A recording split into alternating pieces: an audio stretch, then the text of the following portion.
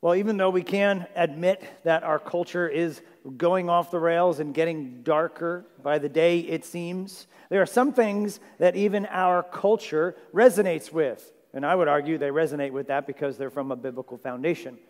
One of the things that our culture would resonate with, despite how bad it seems to be getting, is that it's an honorable and a noble thing for someone to give their life to save someone else. The idea that someone would actually die in the process of saving someone else. Our culture, as bad as it is, would still say that is a good and honorable and noble thing. To die that others might live is a good thing. Married people can pretty easily think of dying to save their spouse, or of course parents dying to save their children. Friends, of course, in battle, dying to save their friends in battle. But what about dying for those who aren't our friends? What about dying for those who are against us? What about dying for those who are our enemies? And church, that's exactly what Jesus Christ came to do. We have a lot to get through this morning, so let's get going in Matthew 26, where we will see Jesus starting this example of how he did that exact thing. Last week, we marched closer to the inevitable cross by focusing on the prayerful dependence of Jesus in the Garden of Gethsemane versus the prayerless arrogance of Peter.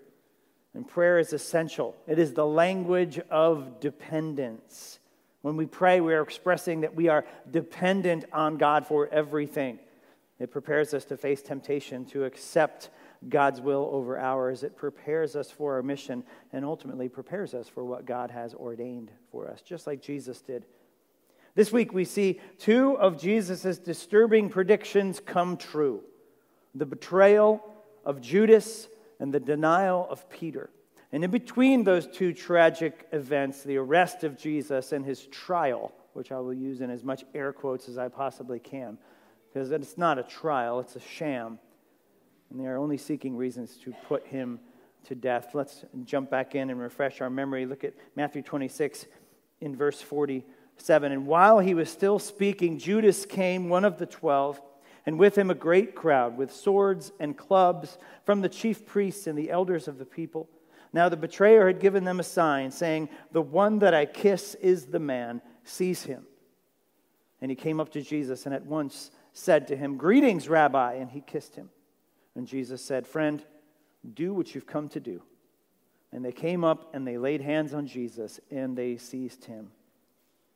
Matthew tells us that this is happening, this action is happening while Jesus is still speaking. So in other words, if we kind of look back to the last passage, while he's still kind of rousing the disciples from their little nappy time, right? They were sleeping and he let them sleep and he had finally said, "Get up, it's time, my betrayer's coming." So as he's speaking those words and getting the disciples up from their little nap, this is when Judas and this gang of people show up with swords and clubs.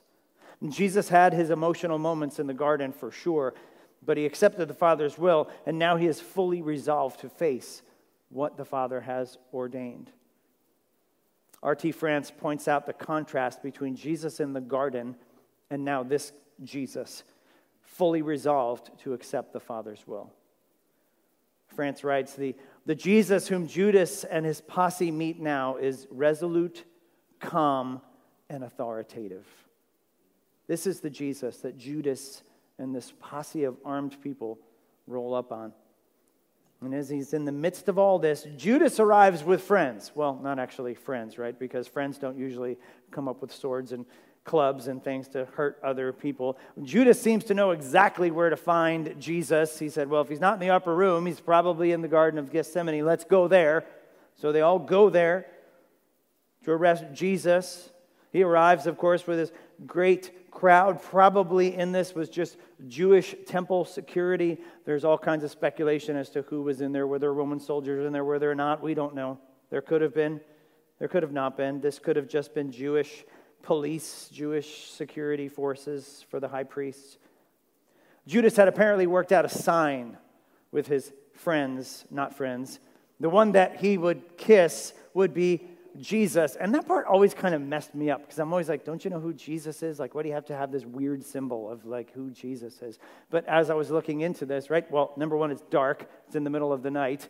It's in the shade of all these olive trees and everything like that. And let's face it, one sojourner from Galilee probably looks like a lot of sojourners from Galilee. So they want to make absolutely sure that they arrest Jesus. And so Judas goes up to him, calls him rabbi again, which we said was super important last week. Judas never called Jesus Lord. He calls him teacher. Judas thinks he's a great teacher, but he doesn't think he's Lord. He calls him rabbi and kisses him. And really, this is, in our culture, we're like, well, that's weird, one dude kissing another dude. But in that culture, that was expected. That's how they greeted one another and still greet one another. The weird thing was that if you're a student, you never go up to your rabbi first. You never speak first, and you certainly never just go up and kiss him first. You wait to be spoken to. You wait to be told how to be greeted, whatever else. There's a hierarchy there. So Judas just strolling right up to Jesus, calling him rabbi, and just blatantly kissing him on the cheek is a major violation of etiquette and shows the pride of Judas. The root word here for kiss is philos, which means friend or brotherly love. And Jesus responds to Judas saying rather coldly, friend, do what you came to do. Which in the Greek is another like little weird thing. It's very hard to translate in English. It's like, friend, just do it. Get on with it. I think Jesus is irritated by this. I think he's irritated by Judas kissing him. I think he's irritated by the lack of respect already. And of course, what everything is signaling. I think he's showing his humanity in this. And furthermore, the word that Jesus uses for friend, you would expect him in the Greek to use that word, philos, and use it right. No, he doesn't use that. He uses a word that just says an acquaintance. Like we have stuff in common. That's it. Somebody you might meet on the street. So Jesus gives him a little barb, I guess you will. A little jab. And says, look, just do what you've come to do. I think this is the humanity of Jesus that we see.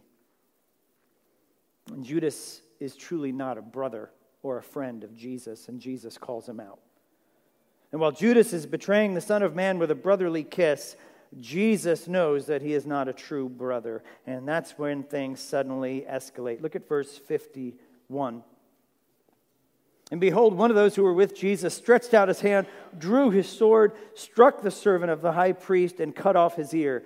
And then Jesus said to them, put your sword back in its place, for all who take the sword will perish by the sword. Do you think that I cannot appeal to my Father, and he will at once send me more than 12 legions of angels? But how then should the Scriptures be fulfilled, that it must be so? At that hour, Jesus said to the crowds, have you come out against a robber with swords and clubs to capture me? Day after day I sat in the temple teaching, and you didn't seize me. But all this has taken place that the scriptures of the prophets might be fulfilled. Then all the disciples left him and fled. Immediately after this fake brotherly kiss, Jesus is pounced upon by the people. That's all they wanted to see. Once they had that kiss, they are ready to go. And so they pounce on Jesus. They begin to put him in custody. One of the disciples, John tells us that it's, of course, Peter, grabs his sword and goes for a headshot to try and swing at one of these guys. We find out, I think his name is Malchus in one of the other Gospels, right? He swings at his head and cuts off an ear. Peter is a fisherman. He is not a Navy SEAL, okay? So he's not doing this well. Probably fishermen don't use swords very much.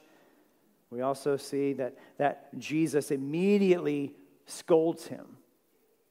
He says, Peter, put the sword away.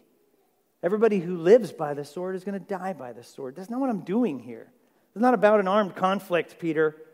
Jesus says, besides, if it was, we're going to crush it. Because you think I can call my heavenly Father and they're not going to send me more than 12 legions of angels? A Roman legion was 6,000 men. So if my math is correct, we're talking over 72,000 angels could be at his disposal. It doesn't really mean that much because if you remember in 1 Kings, there was one angel that killed over 185,000 men.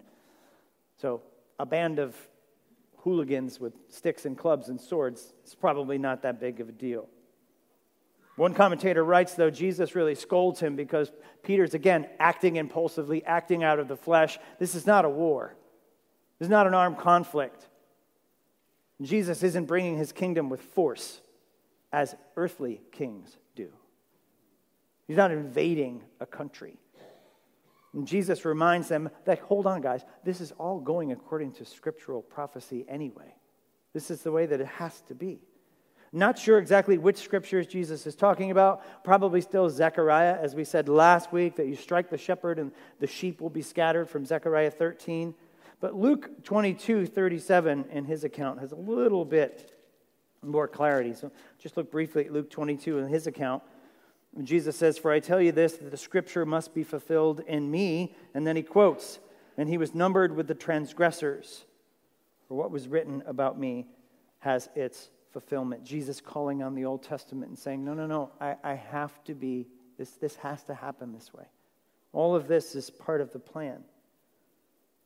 Jesus then, I love this, he turns his attention to the crowd and starts yelling at the crowd. He's like, what is the deal? Like, I sat over there teaching Sunday school all day, every day for 3 years, right? Or abouts. And you didn't do anything to come and get me. But now, all this drama, you come at me with swords and clubs like I'm some sort of criminal. What do you think I'm going to do? Why all this drama? And Jesus says, I'll tell you why this is happening. Again, because it's part of the Father's plan. All this is happening. He says it again. He says it twice. All this is happening to fulfill the Scriptures. The Messiah will come, and he will come in a certain way, and this is exactly how it has happened.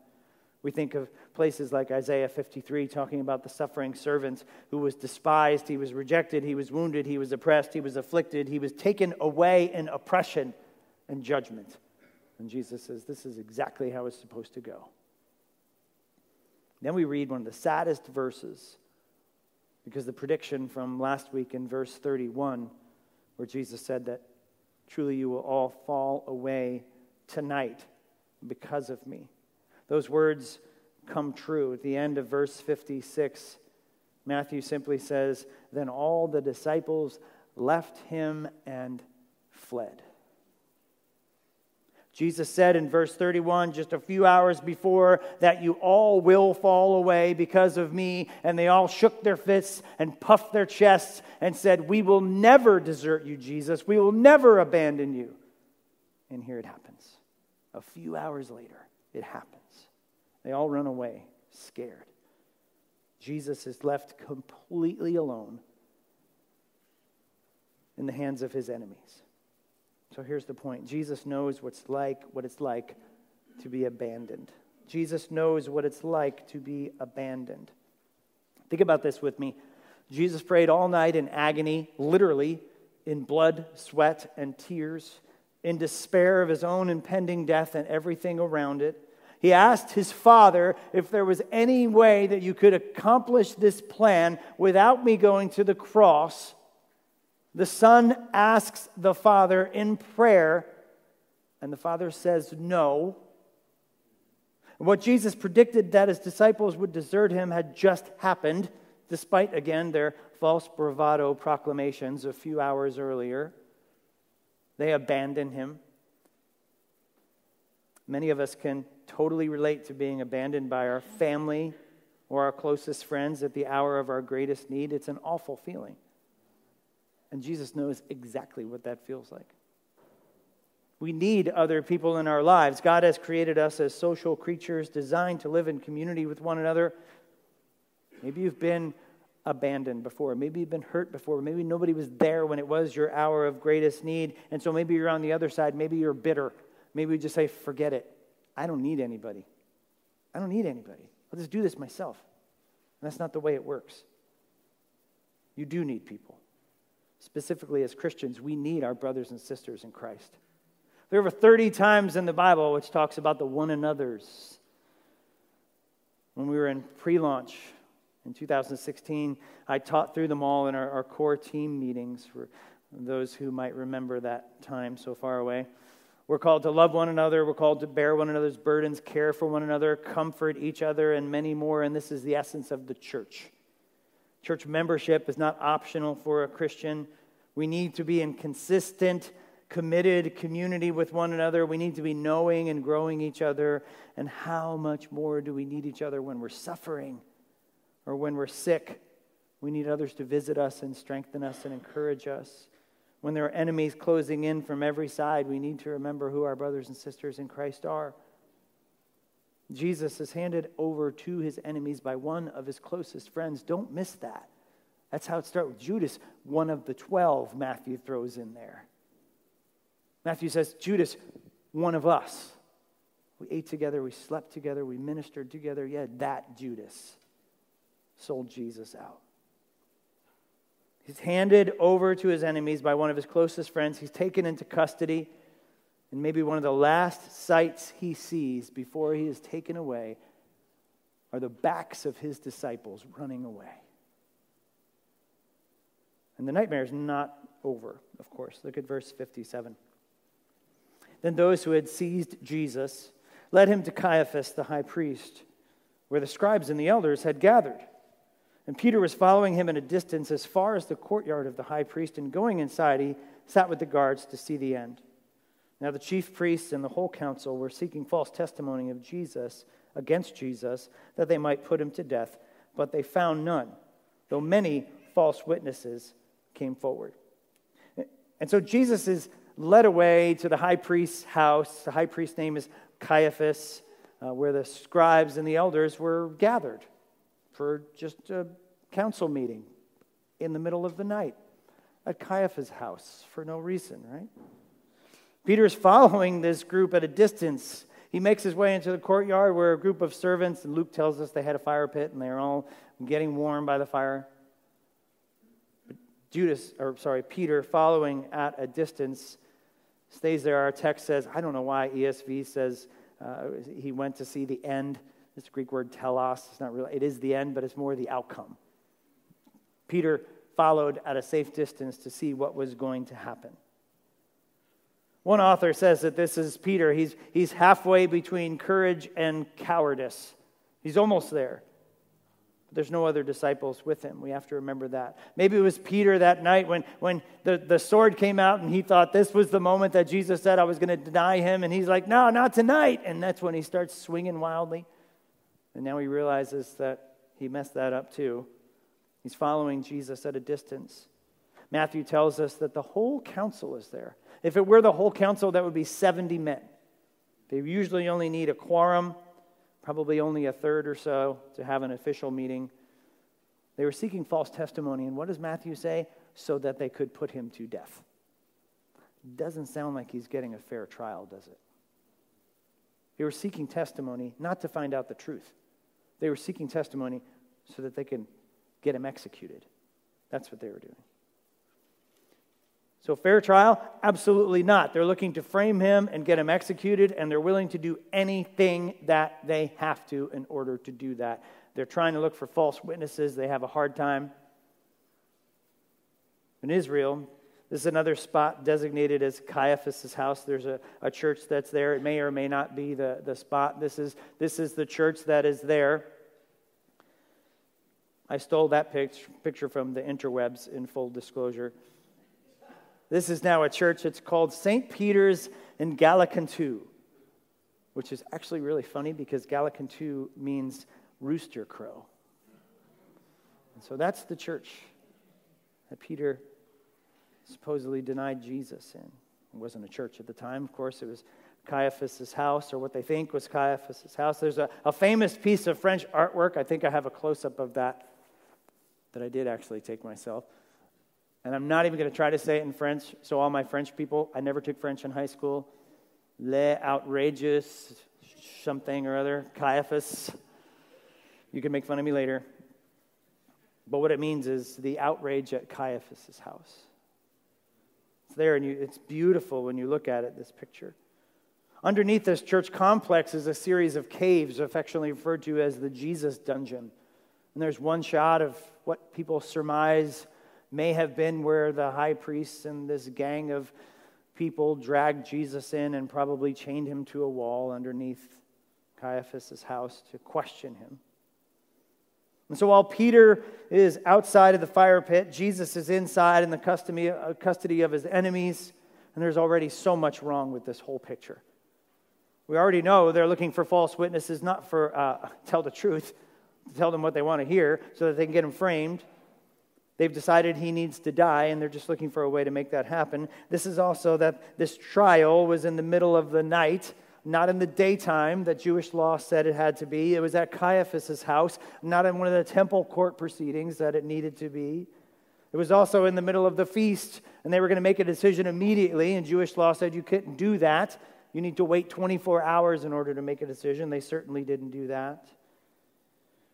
Not to mention that Jesus didn't have any witnesses for himself.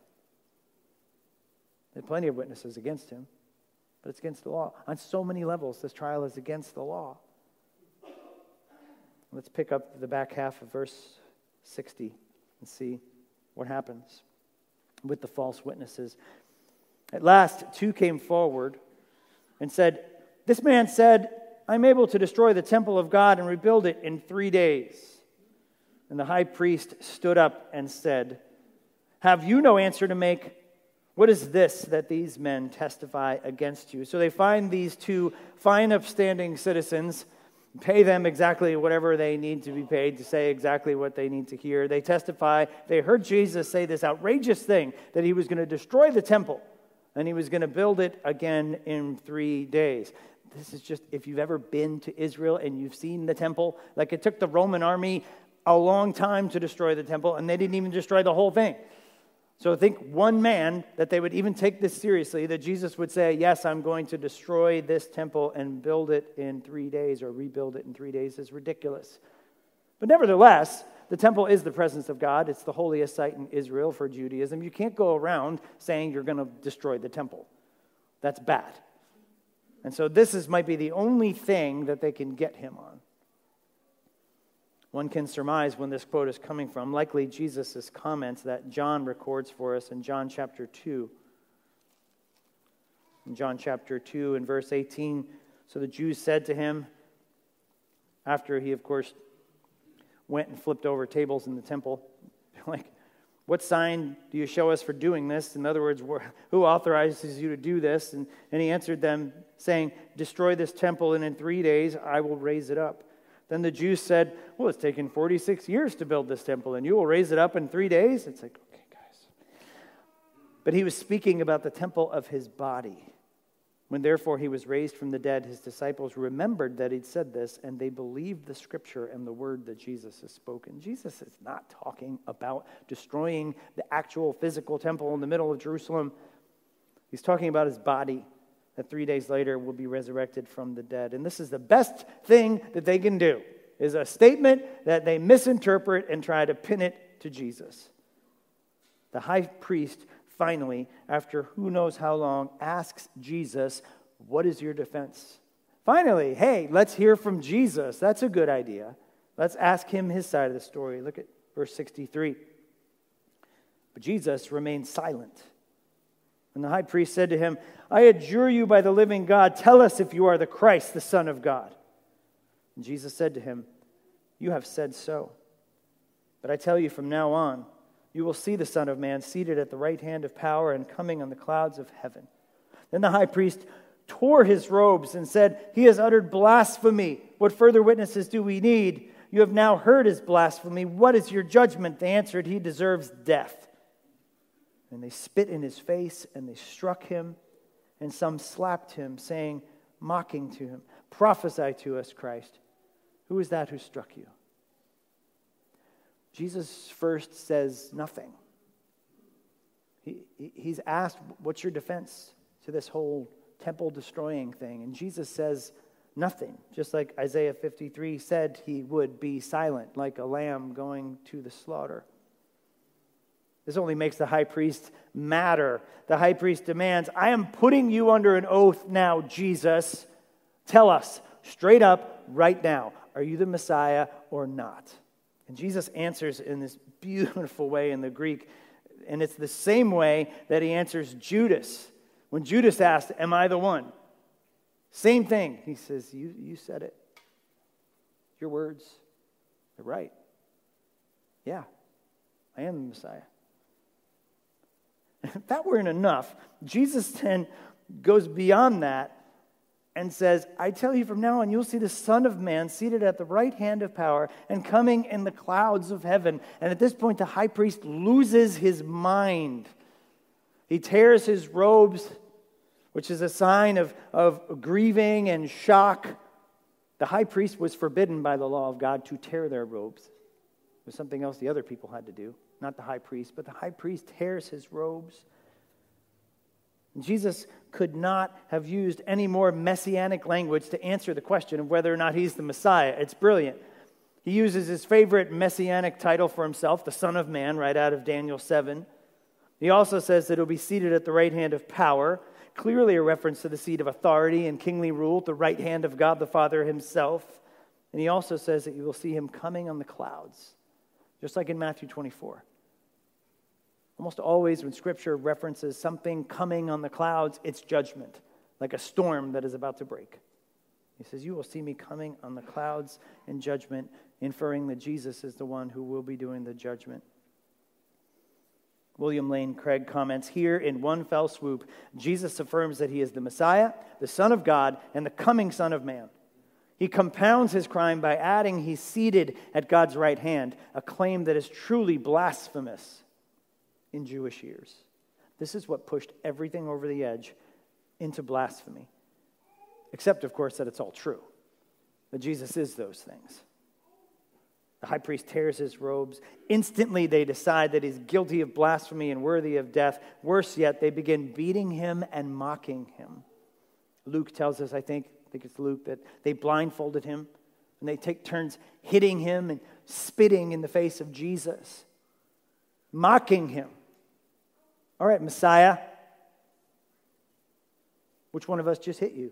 Tell us, prophesy. They hit him, they slap him. Here's the point. Jesus knows what it's like to be rejected. Jesus knows what it's like to be rejected. In one sense, they understood exactly what he was saying. He could not have been more clear. He was claiming to be Jesus, the Messiah, the Christ, the Son of God. But in a bigger sense, the reason he's in so much trouble is that they don't believe a word of it. We know what you're saying. You're claiming to be the Messiah, but we, of course, reject you. You're just an idiot who thinks he's the Messiah. He's starting trouble, and now this has to end. He's a man claiming to be God. They say he's blaspheming. Make no mistake, if you ever hear that someone say that Jesus never claimed to be God in the New Testament, tell them to read the New Testament, especially the Gospels. This is what got Jesus killed. He claimed to be God. If he didn't claim to be God, they let him walk around. But he claimed to be the Messiah directly in prophetic Old Testament language. And I think not being believed is one of the most frustrating things for us, especially when it is the truth. Have you ever been in that situation where it was the truth and you weren't being believed?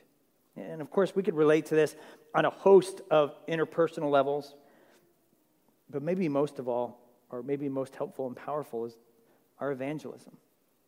When we share the gospel of Jesus Christ and we say that this is the spiritual reality, that there really is a God, and that we really are separated from him, and there really is wrath for sin. And without the blood of Jesus Christ covering that sin and forsaking the wrath of God for you, God's wrath for your sin, you are headed to hell. In eternity in hell. And to have that rejected, to say that's not true. I don't believe that. When it really is the truth. Is there a greater rejection that can happen? To be blown off as being ridiculous or a Christian freak. And of course, the church has done no favors in cultivating that sentiment, from megachurch celebrity pastors focused only on church growth and attractionalism to mainline denominations that have become apostate and celebrate things that God calls abominable, to small-town churches who have men in their pulpits who'd rather tell jokes and speak about current political agendas than preach the gospel. No wonder people don't believe us. So what are we to do? There's only one recourse, of course, which is to be faithful. We have to do the hard work of glorifying God by making and maturing disciples of Jesus Christ. We have to live lives ourselves of personal holiness so that our testimony, when we do get a chance to speak it, is actually backed up by the holiness of our lives. We have to know orthodox Christian doctrine, the faith delivered once for all the saints. We must know our Bibles inside and out. We must know how to spot false teaching and call it out. And so, church, when we do the work of the church that Jesus himself calls for us to do, and we're not believed, guess what? Jesus knows exactly what that feels like. When we speak the truth, when we stand for the truth, when we live lives of holiness and integrity, and we're mocked for it, how much more does Jesus know what that feels like? And he also knows the pain of more betrayal. And that's where we land the plane this morning. Look at verse 69. Now Peter was sitting outside in the courtyard, and a servant girl came up to him and said, "You also were with Jesus the Galilean." But he denied it before all of them, saying, "I do not know what you mean." When he went out to the entrance, another servant girl saw him, and she said to the bystanders, "This man, that guy, he was with Jesus of Nazareth." And again he denied it with an oath, "I don't know the man." After a little while, the bystanders came up to Peter and said to him, "Certainly you too are one of them, because your accent betrays you." And he began to evoke a curse upon himself and to swear, "I do not know this man." And immediately the rooster crowed. And Peter remembered the saying of Jesus, "Before the rooster crows, you will deny me 3 times." And he went out and he wept bitterly. Recall last week, Jesus predicted that Peter would betray him 3 times before the rooster called. And Peter, of course, vehemently disagreed and said, "Never. I will die first before I deny you." But here we are. Peter followed the whole group into the courtyard. Verse 58 said he followed at a distance, right? He remained distant from Jesus while he was being beaten and mocked and sentenced to death. And for some reason, he remained at a safe distance and warmed himself by a fire with others all around. Not the brightest plan. Don't know why. That's one of the things I'm just like, you really think? I mean, this is the high priest's house. You're on his patio, around his fire pit, with all of his servants. Don't you think you're going to get picked off as somebody who doesn't belong there? So he already stuck out like a sore thumb. The first person asked him, say, "Hey, you were with that guy they have inside, right? You were with that guy, Jesus, the one they just brought in, right?" Peter says, "I don't know what you're talking about." "No, not me. I don't know. It must be somebody else." Peter tries to change the scenery after the first denial. He tries to head towards the entrance, except that he's picked off again. Someone says out loud, "That guy, he was one of the guys with that other guy that they have in there, Jesus. He was one of them." Second time, Peter denies it with an oath, and maybe we can translate this into our current cultural vocabulary by saying something like, "I swear on my mother's grave, I don't know him. Leave me alone." After a while, the bystanders, not giving up, then they approach Peter. A little, maybe mini gang of people come up to Peter, because now they're probably irritated because he's lying to them twice. And says, "Look, dude, just fess up, okay? Like, your accent betrays you. You're from Galilee. We can tell you're from out of town. You have the same accent as everybody else. Just tell us. You know Jesus." Peter, by now angry and probably scared for his life himself, for the third time now invokes a curse on himself, probably something like, "May God strike me dead. I do not know this man." And immediately, can you imagine that? After the third time that he says this, immediately he hears the rooster crowing. Sometimes when I'm out walking the dog and it's dark, farm across the street, it's dead silent. except for when that rooster starts going. And it just pierces the night. Think of Peter, realizing at that moment that what he said he would never do, he did. He betrayed his friend. Not once, not twice, 3 times. It must have hit Peter like a ton of bricks. Jesus was right. I've denied him. Matthew tells us he went out and he wept bitterly. Peter, devastated at his failure. And maybe I could say it this way. Jesus knows what it's like to have people fail him. Jesus knows what it's like to have people fail him. It's hard to exactly know what's going on in Peter's mind. I'm sure we can all relate to the weight of it, the weight of failure, knowing that he's failed his friend, his Savior, his Lord, who was inside being beaten, having his death sentence sealed. He was outside denying he ever knew him. At the point when Jesus needed his disciples the most, they failed him on multiple occasions. And people have failed us, and let's face it, we have all failed others. But once again, nothing comes close to the way that we each individually have failed Jesus, our Lord. In all the ways that people can fail us, and people can fail us in some really big ways, they cannot and do not compare to the ways that we personally have failed God. We are called to love him with all of our heart, soul, mind, and strength. And we fail at that every day in many ways, hopefully small ways, but we fail that in colossal ways when we put ourselves on the throne instead of God. This has to frame the way that we look at the failure of others. Our failure, meaning our sin, is so much more than the way anybody can possibly fail us. How can we not forgive others when God has forgiven us of our sinful failures? And one of the biggest ways that we fail Jesus is how faithfully we follow him. Think about this, church. Peter followed Jesus how? At a distance. Are we following Jesus just safe enough, at safe enough distance, where we can duck out when we want to do what we need to do? Are we following Jesus at just enough safe distance where people don't recognize that we're with him? Are we following Jesus at just enough safe distance where we don't want to get lumped into being a crazy Christian, where we still want to have a little bit of flexibility in our lives to do what we want to do? At what distance are you following Jesus?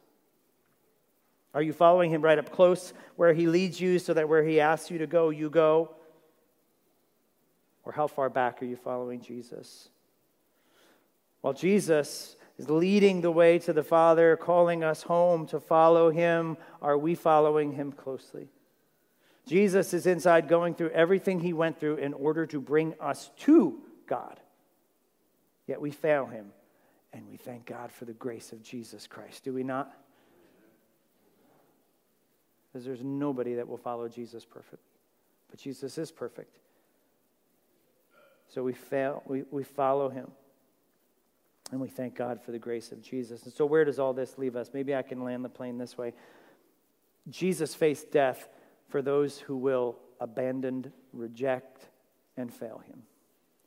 Jesus faced death for those who will abandon, reject, and fail him. While Jesus was inside facing his enemies in a sham trial, being condemned for the things he'd never said, sentenced to death for blasphemy when he was actually God in the flesh, he was spit on, he was beaten, he was mocked. His friends were doing what? Deserting him in fear, denying that they ever knew him. Not once, not twice, but 3 times. And we can all identify as we seek to live out the life of a disciple what it's like to be abandoned, rejected, and failed. And Jesus knows on so much of a greater level. So we have any of those moments where we do feel that. Church, go to the cross and remember that Jesus knows. We do not have a high priest who is unable to sympathize with us in our weaknesses. Why? Because he has been rejected, he's been abandoned, he's been failed. Chief of which by me. Chief of which by all of us. And he forgives. But he did so He faced death so that we were not abandoned, rejected, and failed by God the Father. There's a Puritan prayer from the Valley of Vision that captures this perfectly. And I'll read it. I put it on screen. It's a little long, but hang with me. This is entitled Love Lusters at Calvary. My Father, enlarge my heart, warm my affections, open my lips, supply the words that proclaim love lusters at Calvary. Their grace removes my burdens and heaps them on thy Son, made a transgressor, a curse, and sin for me. There the sword of thy justice smote the man thy fellow. There thy infinite attributes were magnified. The infinite atonement was made. The infinite punishment was due. The infinite punishment was endured. Christ was all anguish that I might be all joy. He was cast off that I might be brought in, downtrodden as an enemy so that I might be welcomed as a friend. He surrendered to hell's worst so that I might attain heaven's best. He was stripped that I might be clothed, wounded that I might be healed, at thirst that I might drink, tormented that I might be comforted, made ashamed that I might inherit glory, entered darkness that I might have eternal light. My Savior wept that all tears might be wiped from my eyes, groaned that I might have endless song, endured all pain that I might have unfading health, bore a thorny crown that I might have a glory diadem, bowed his head down that I might uplift mine, experienced reproach that I might receive welcome, closed his eyes in death that I might gaze on unclouded brightness, expired that I might live forever. O Father, who spared not thine own Son, that thou mightst spare me, all this transfer thy love designed and accomplished, help me to adore thee by lips and life. Oh, that every breath might be ecstatic praise, my every step buoyant with delight as I see my enemies crushed, Satan baffled, defeated, and destroyed, sin buried in the ocean of reconciling blood, hell's gates closed and heaven's portal open. Go forth, O conquering God, and show me the cross, mighty to subdue, to comfort, and save. Jesus faced death for those who will abandon, reject, and fail him. And without that, we would not be able to be welcomed by God the Father. Let's pray. Father, we do think of this poignant moment where Jesus marches closer to the cross, where he is now in the hands of his enemies, where he is falsely accused of blasphemy, Lord, where he is beaten, he is mocked, where his friends have abandoned him, they've rejected him, they've failed him. And Lord, without Jesus going through those things, we know that we could never be forgiven. We know that we could never be welcomed. We know that we could never have love lavished upon us. And so, Father, in those moments, would you please remind us of the depth of what Christ accomplished for us? Would you encourage us? Would you strengthen us? Would this be the core of who we are because of what Jesus has done? Jesus has gone through these things so that we don't have to. And when we do, even at a much smaller scale, we are reminded that Jesus knows exactly how we feel. Father, we pray that this truth would resonate with us deeply in our hearts, and we pray it all for your glory in Jesus' name. Amen.